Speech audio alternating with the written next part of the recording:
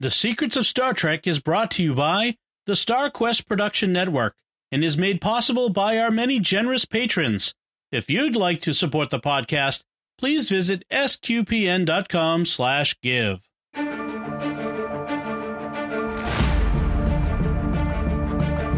Hi, I'm Dom Bettinelli, and you're listening to The Secrets of Star Trek, where we discuss the hidden layers and deeper meanings found in all the Star Trek TV series, movies, and more. And today we're discussing The Infinite Vulcan. This is an animated series episode.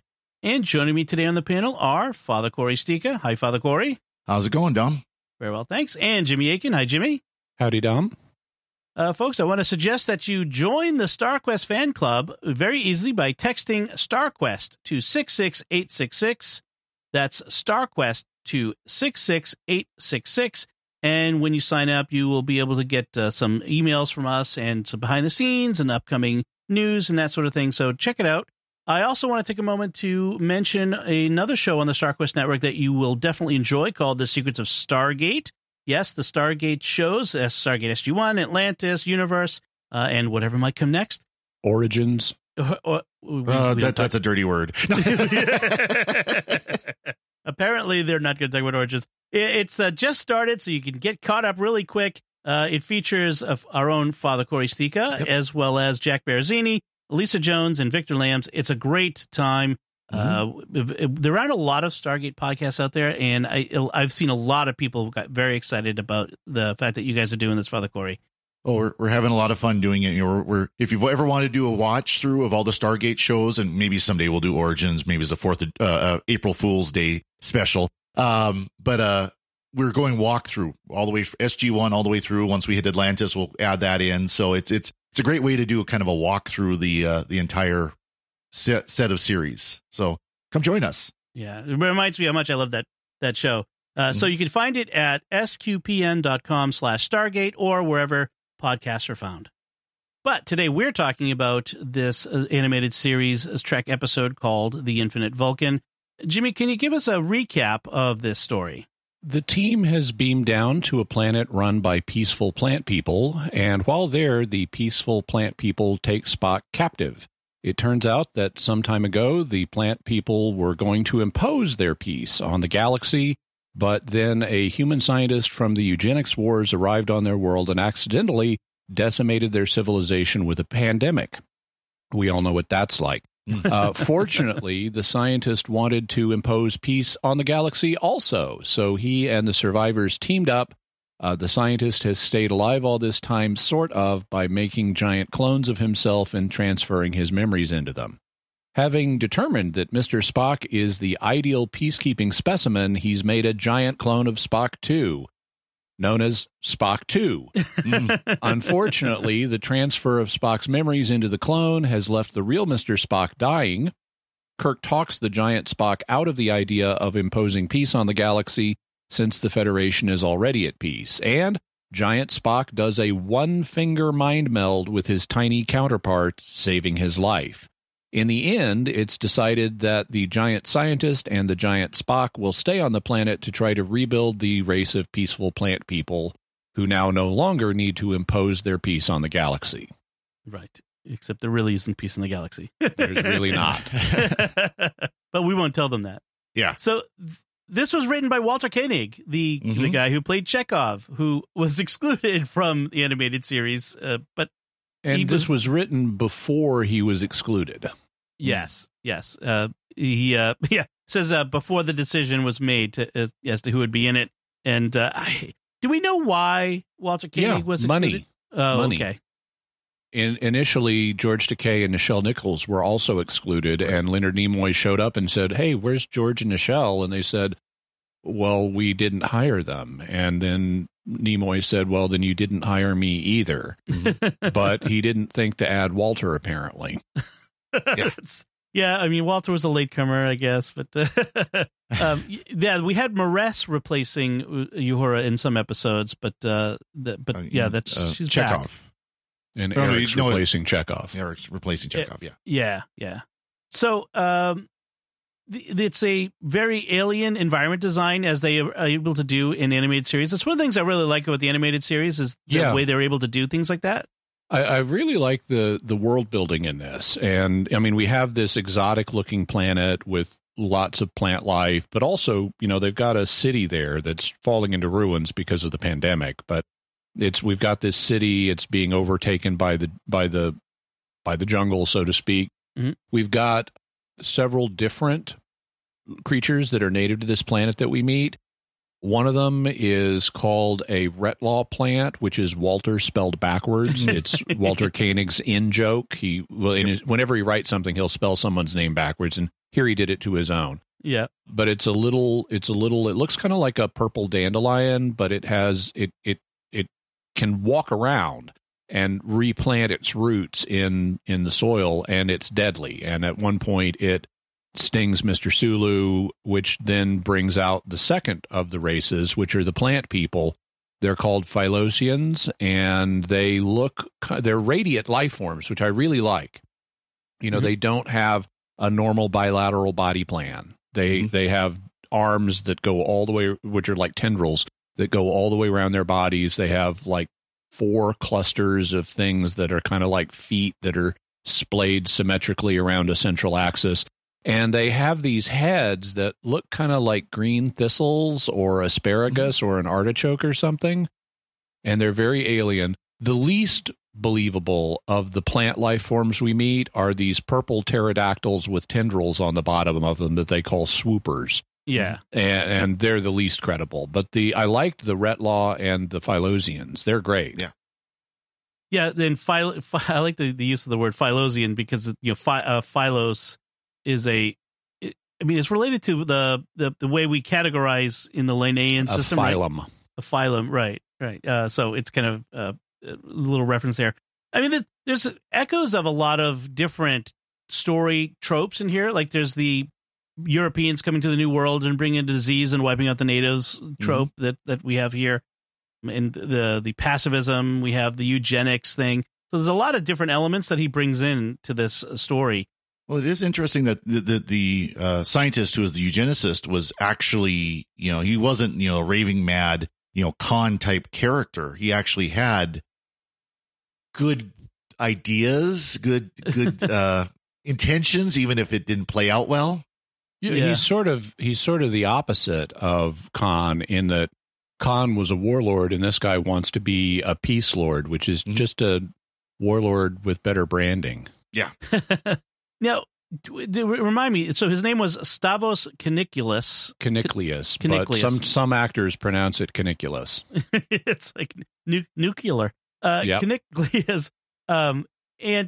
So they said, I think it was. I got this. He was originally a scientist from Earth during the eugenics wars, like we said, and was exiled for trying to build a master race for peace. Right? Is that what it was? Yeah. Okay. And he's also, since that time, since his disappearance, he's become a figure of legend in the Federation without the name Caniculaus. Okay. Both Bones and Kirk have heard rumors of a modern Diogenes seeking the perfect specimen. And that's a reference to the Greek philosopher Diogenes, allegedly was like seeking an honest man, and is often portrayed as like carrying around a lamp to light his path in the search for an honest man. Okay. Yeah. I was unclear on why the clones need to be giant. I know. Apart from the obvious. Really, the giant clones is the. I mean, I guess the swoopers are a little this way too, but the swoopers and the giant clones are the only dumb things about this episode. Yeah. It's actually a good story. Oh, yeah. It's just inexplicably, why are the clones giant? I mean, I can understand you want to clone Mr. Spock a billion times to have an army of peacekeepers. Fine. I mean, that's not really logical, but in terms of TV logic, it works. Sure. Why do they need to be giant? I guess because they'll be stronger and able to intimidate people better, but that also just makes them bigger targets. Right. Well, also bigger resource. You have to feed them a lot more and build bigger buildings for them to sit in. Well, and Walter Koenig missed a perfect opportunity to call it, instead of Spock 2, Super Spock. Should be Super Spock. I also feel that the episode title is overpromising. Mm-hmm. The Vulcan is not actually infinite; it's just large. Right. I guess that they're referring to the idea of that he will live on infinitely with an infinite number of clones. Well, then you don't put a giant Spock in your episode if that's what you want people to interpret the title as. Yeah, exactly. It should be or Mega Spock. That would have been even better. Like, they did bring up the IDEC, the infinite diversity and infinite combinations, which is kind of the catchphrase for the Vulcans. Right. Ideal, I should say, for the Vulcans. And Kirk is able to talk Spock 2 out of galactic conquest on that basis. You know, if Vulcans aspire to have this principle that the world involves infinite diversity and infinite combinations, aren't you going to be interfering with that if you go conquer everybody? And that convinces Spock 2 to not conquer everybody. Although, you know, if I'm thinking like Spock 2 could have been programmed, it would be like, well, we can still have our infinite diversity and infinite combinations, but that doesn't mean they can't all play nice together, and I'm going to make that happen. Yeah. Right. And it is funny how they like hang a lantern, like they propose the problem that should have undermined Kirk's argument and never really answer it. Like Kirk tries to convince them there's peace in the Federation already, and they respond, well, what about the Klingons and the Romulans and the Kzinti? Yeah, we get a name check for the Kzinti, which is very nice, and we'll see them in the animated series. But it's like, yeah, what about them, Kirk? We don't actually get a good answer to that from him. He's caught flat-footed, and I love the fact that Kenny just throws it in there and doesn't take it out, doesn't deal with it. It's just there. And one of the other things I liked was the idea of like what happens to an apocalyptic mad scientist when his apocalypse has already come and gone. Like the apocalypse that he was trying to defend against, you know, create this mad scientist sort of solution to the eugenic wars and all this stuff came and went, and now the Federation anyway is at peace. And so what does he do now? It's like he doesn't have a job anymore, and so they have to find him a new job. So I like that. Mm-hmm. I also like the fact that there's apparently still a giant Spock out there on Phylos. Yeah. So there are a number of potential connections to previous episodes in this. One of them is, once again, we have Sulu's interest in botany. Yeah. Because at the beginning, when they meet the deadly dandelion, it's like Sulu who's the one that's all over it. Right. And so I like that. And by the way, I like the fact that the plant people are using these electronic neck translators that they have around their necks. Mm-hmm. And, you know, so they're using wearable tech. I think y'all ought to do a Secrets of Tech episode on those things. I like the fact that when they come out and they want to cure Sulu, Bones insists on medical tests for the vaccine. It's like, you know, wait, I can't let you just give him some alien dewdrop. Now, of course, really, Dr. McCoy would insist they tested on him. Yes. But I like the fact that he insisted on medical tests rather than just letting them do it. I also find it interesting the resonances that this episode has with the third season opener of the original series, Spock's Brain. Yep.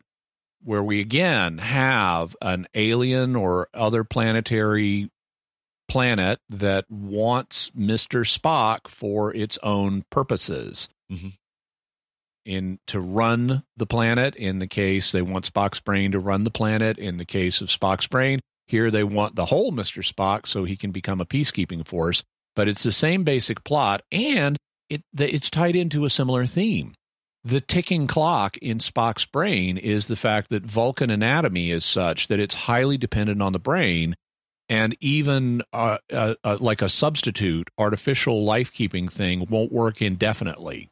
So they've got to get Spock's brain back because of how tightly integrated. They can't just run the rest of the body with like blood pumps or something. Right. And here we have the same essential ticking clock. With Spock's mind transferred into the clone, his body is dying. And so they've put him on like a golden glowing 6-poster bed, which he mysteriously is sometimes on, but sometimes not on the bed. The animators were not always very paying attention to continuity. Yeah. But they've got to get his mind back in his body if he's not going to die. And Caniclius says, well, I can't copy minds. I can only transfer them. But Vulcans can.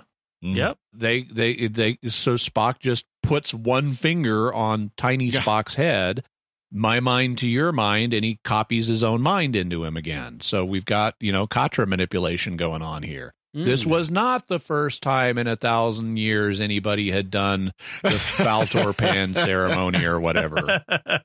This is true. And once again, we have this erroneous idea that brains are things that can be copied and downloaded, as opposed to, there can only ever be one copy, and then you remove the patterns from one brain and put it in another brain, and the original brain doesn't have it anymore, and that sort of thing.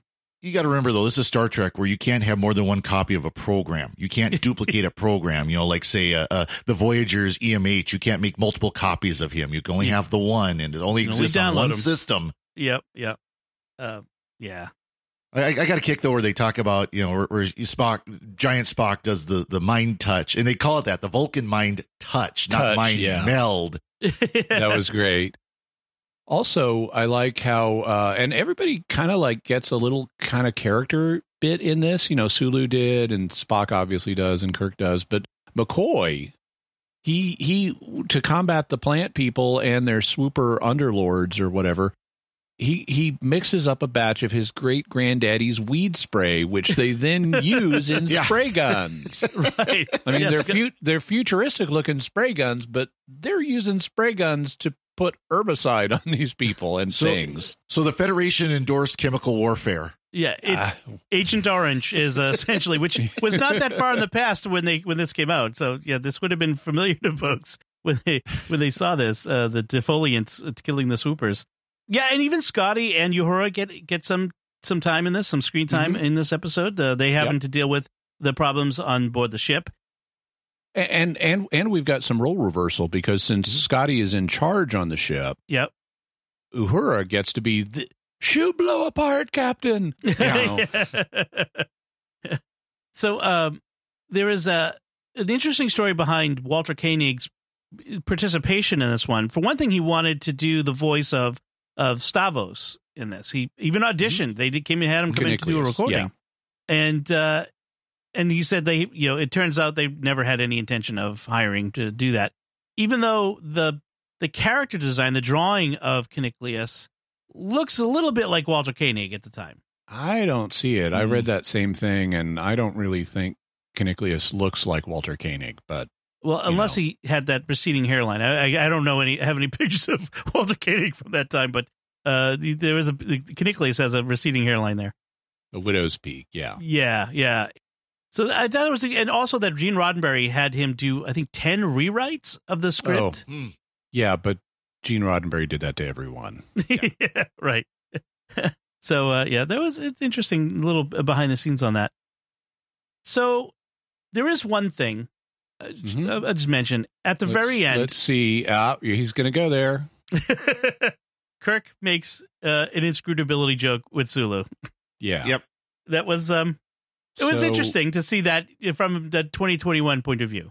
So yeah, Sulu in the final battle throws a plant guy using some kind of martial arts move, and Kirk says, "You got to teach me that move." And Sulu is the one that brings up inscrutability and says, well, you have to be inscrutable to do it. And then Kirk says, Mr. Sulu, you're the most scrutable man I know. Right. So cultural background on this.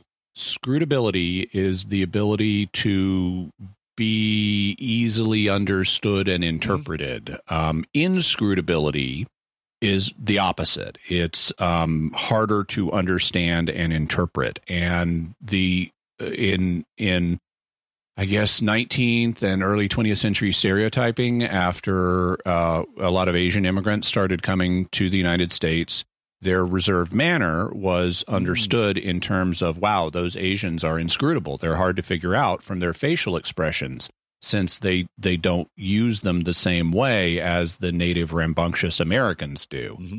And so the inscrutable Asian person became a stereotype. And here, I find this interesting. Now, today's native impulse is for everybody in current woke culture is to immediately freak out because we have a characteristic associated with a population. It's like, oh no, we cannot associate characteristics with populations. Mm-hmm. But what I find interesting here is how relaxed everybody is about this. George Takei is the one who delivers the line that brings it up. Yeah. Right. And presumably this is put in there by Walter Koenig as a nice moment for Sulu, mm-hmm. where Sulu is effectively subverting the trope in a humorous manner by saying, oh, I teach you this move, but sorry, you got to be inscrutable. And he's being playful with it, and there's no malice here. There's a humorous subversion of a stereotype. Mm-hmm. And okay, fine. It's not meant to be racially offensive, and there are lots of parallel cases where, yeah, okay, even though something is a stereotype, it's not really meant to be offensive, right? Think about the laconic image of the American Indian, which is kind of similar. Or doing one on me, redheads have fiery tempers. Mm-hmm. Or, any kind of, okay, who cares?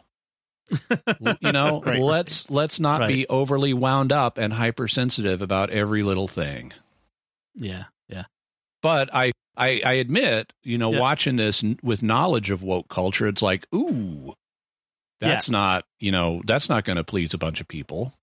It's one of the things about reading, watching, older entertainment or, older books or whatever is to realize the time I live in is not the only time that exists. And to see the things in the context of the times before, obviously there are elements of our history that we shouldn't be proud of, and that we're better off for not having certain things in our society, of course. But also, sometimes there's a lack of perspective that people have on the way people used to deal with things, and an assumption that everything in the past was as offensive then as it is now, right? Or would be treated that way. Recently, I was watching a documentary about Malcolm X, and and his assassination in the 1960s, and I'm watching archival footage of Malcolm X, and he's using the word Negro.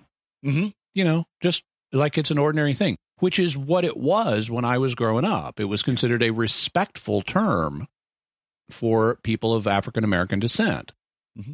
It was a term they applied to themselves. It was just the normal term.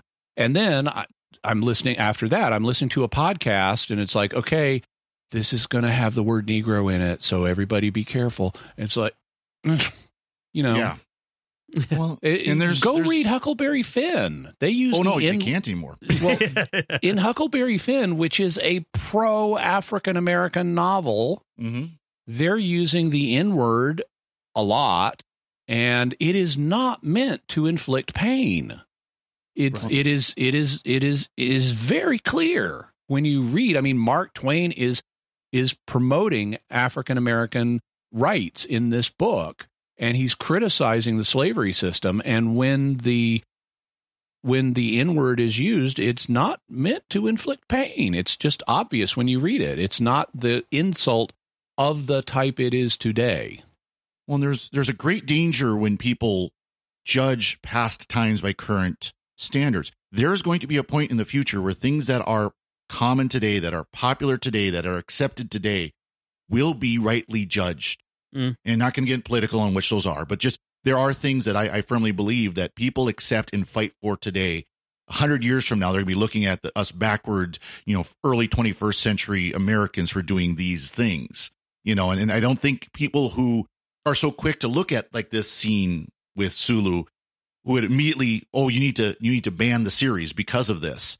Right. I don't think they realize that things they do now, people will be saying the same thing about them.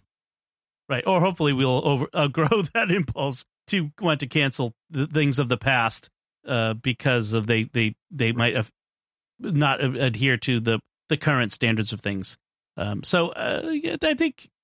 think there's something even beyond entertainment that is valuable about encountering culture. Let's call it animated series, Star Trek: The Animated Series culture of the past, and examining it on its terms, and accepting the good, rejecting what we don't like, but at least examining it and examining ourselves. So that's why I brought it up. Is just because I know that that would be the sort of thing that might come up in certain conversations, and I thought it would be an interesting thing to discuss and maybe hear from listeners about if they have ideas about it. So let's move on from there. Anything left to say about the Infinite Vulcan, Father Corey? I got a chuckle when they described the walls of the underground caverns as 600 times denser than lead. I thought, Stephen Moffat on Doctor Who must have learned from this and take it to the next level, like saying, in Hell Bent, it's 10 bazillion times denser than diamond. Right. How about you, Jimmy? Nope. Okay, let's take a moment to thank our patrons who make it possible for us to create the Secrets of Star Trek, including Dominic M., Jeff H., Chris N., Joseph B., and Gail S. Their generous donations at sqpn.com/give make it possible for us to continue the Secrets of Star Trek and all the shows at StarQuest. You can join them by visiting sqpn.com/give. And we'd also like to thank Victor Lambs, who edits the show for us every week. So that's it from us. We'd love to hear what you think about the animated series episode, The Infinite Vulcan. You can let us know by commenting on the show at sqpn.com/trek, or our Facebook page at facebook.com/StarQuestMedia, or send an email to trek@sqpn.com. And we'll be back next time when we'll be discussing the Next Generation episode, The Survivors. Until then, Father Corey Stika, thank you for joining me and sharing the secrets of Star Trek. Thank you, Dom. Jimmy Aiken, thank you as well. Thank you, and live long and prosper.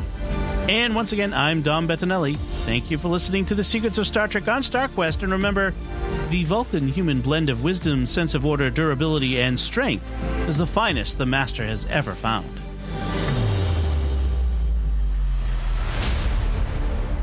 Hi, everyone. This is Dom Bettinelli, CEO of StarQuest, with a special message as we approach the Christmas season. This past year, the StarQuest Network has continued to expand our mission of exploring the intersection of faith and pop culture through our many entertaining and informative programs. Now we need your generous financial support to reach new audiences with more of the life-changing and uplifting programming we've been creating for more than a decade. That's why it's very important that we hear from you this Advent and Christmas, the time when nonprofits receive most of their support for the year. If you are already a supporter of StarQuest, we thank you and ask you to prayerfully consider increasing your support at this time. If you're not yet a supporter, please become one now. Every gift counts. Could you give $15 or even just $10 per month? Whatever level of support you can offer, please show your support for SQPN this Christmas. And remember that your gifts may be tax deductible. Just go to sqpn.com/give. That's sqpn.com/give. May God bless you this Advent,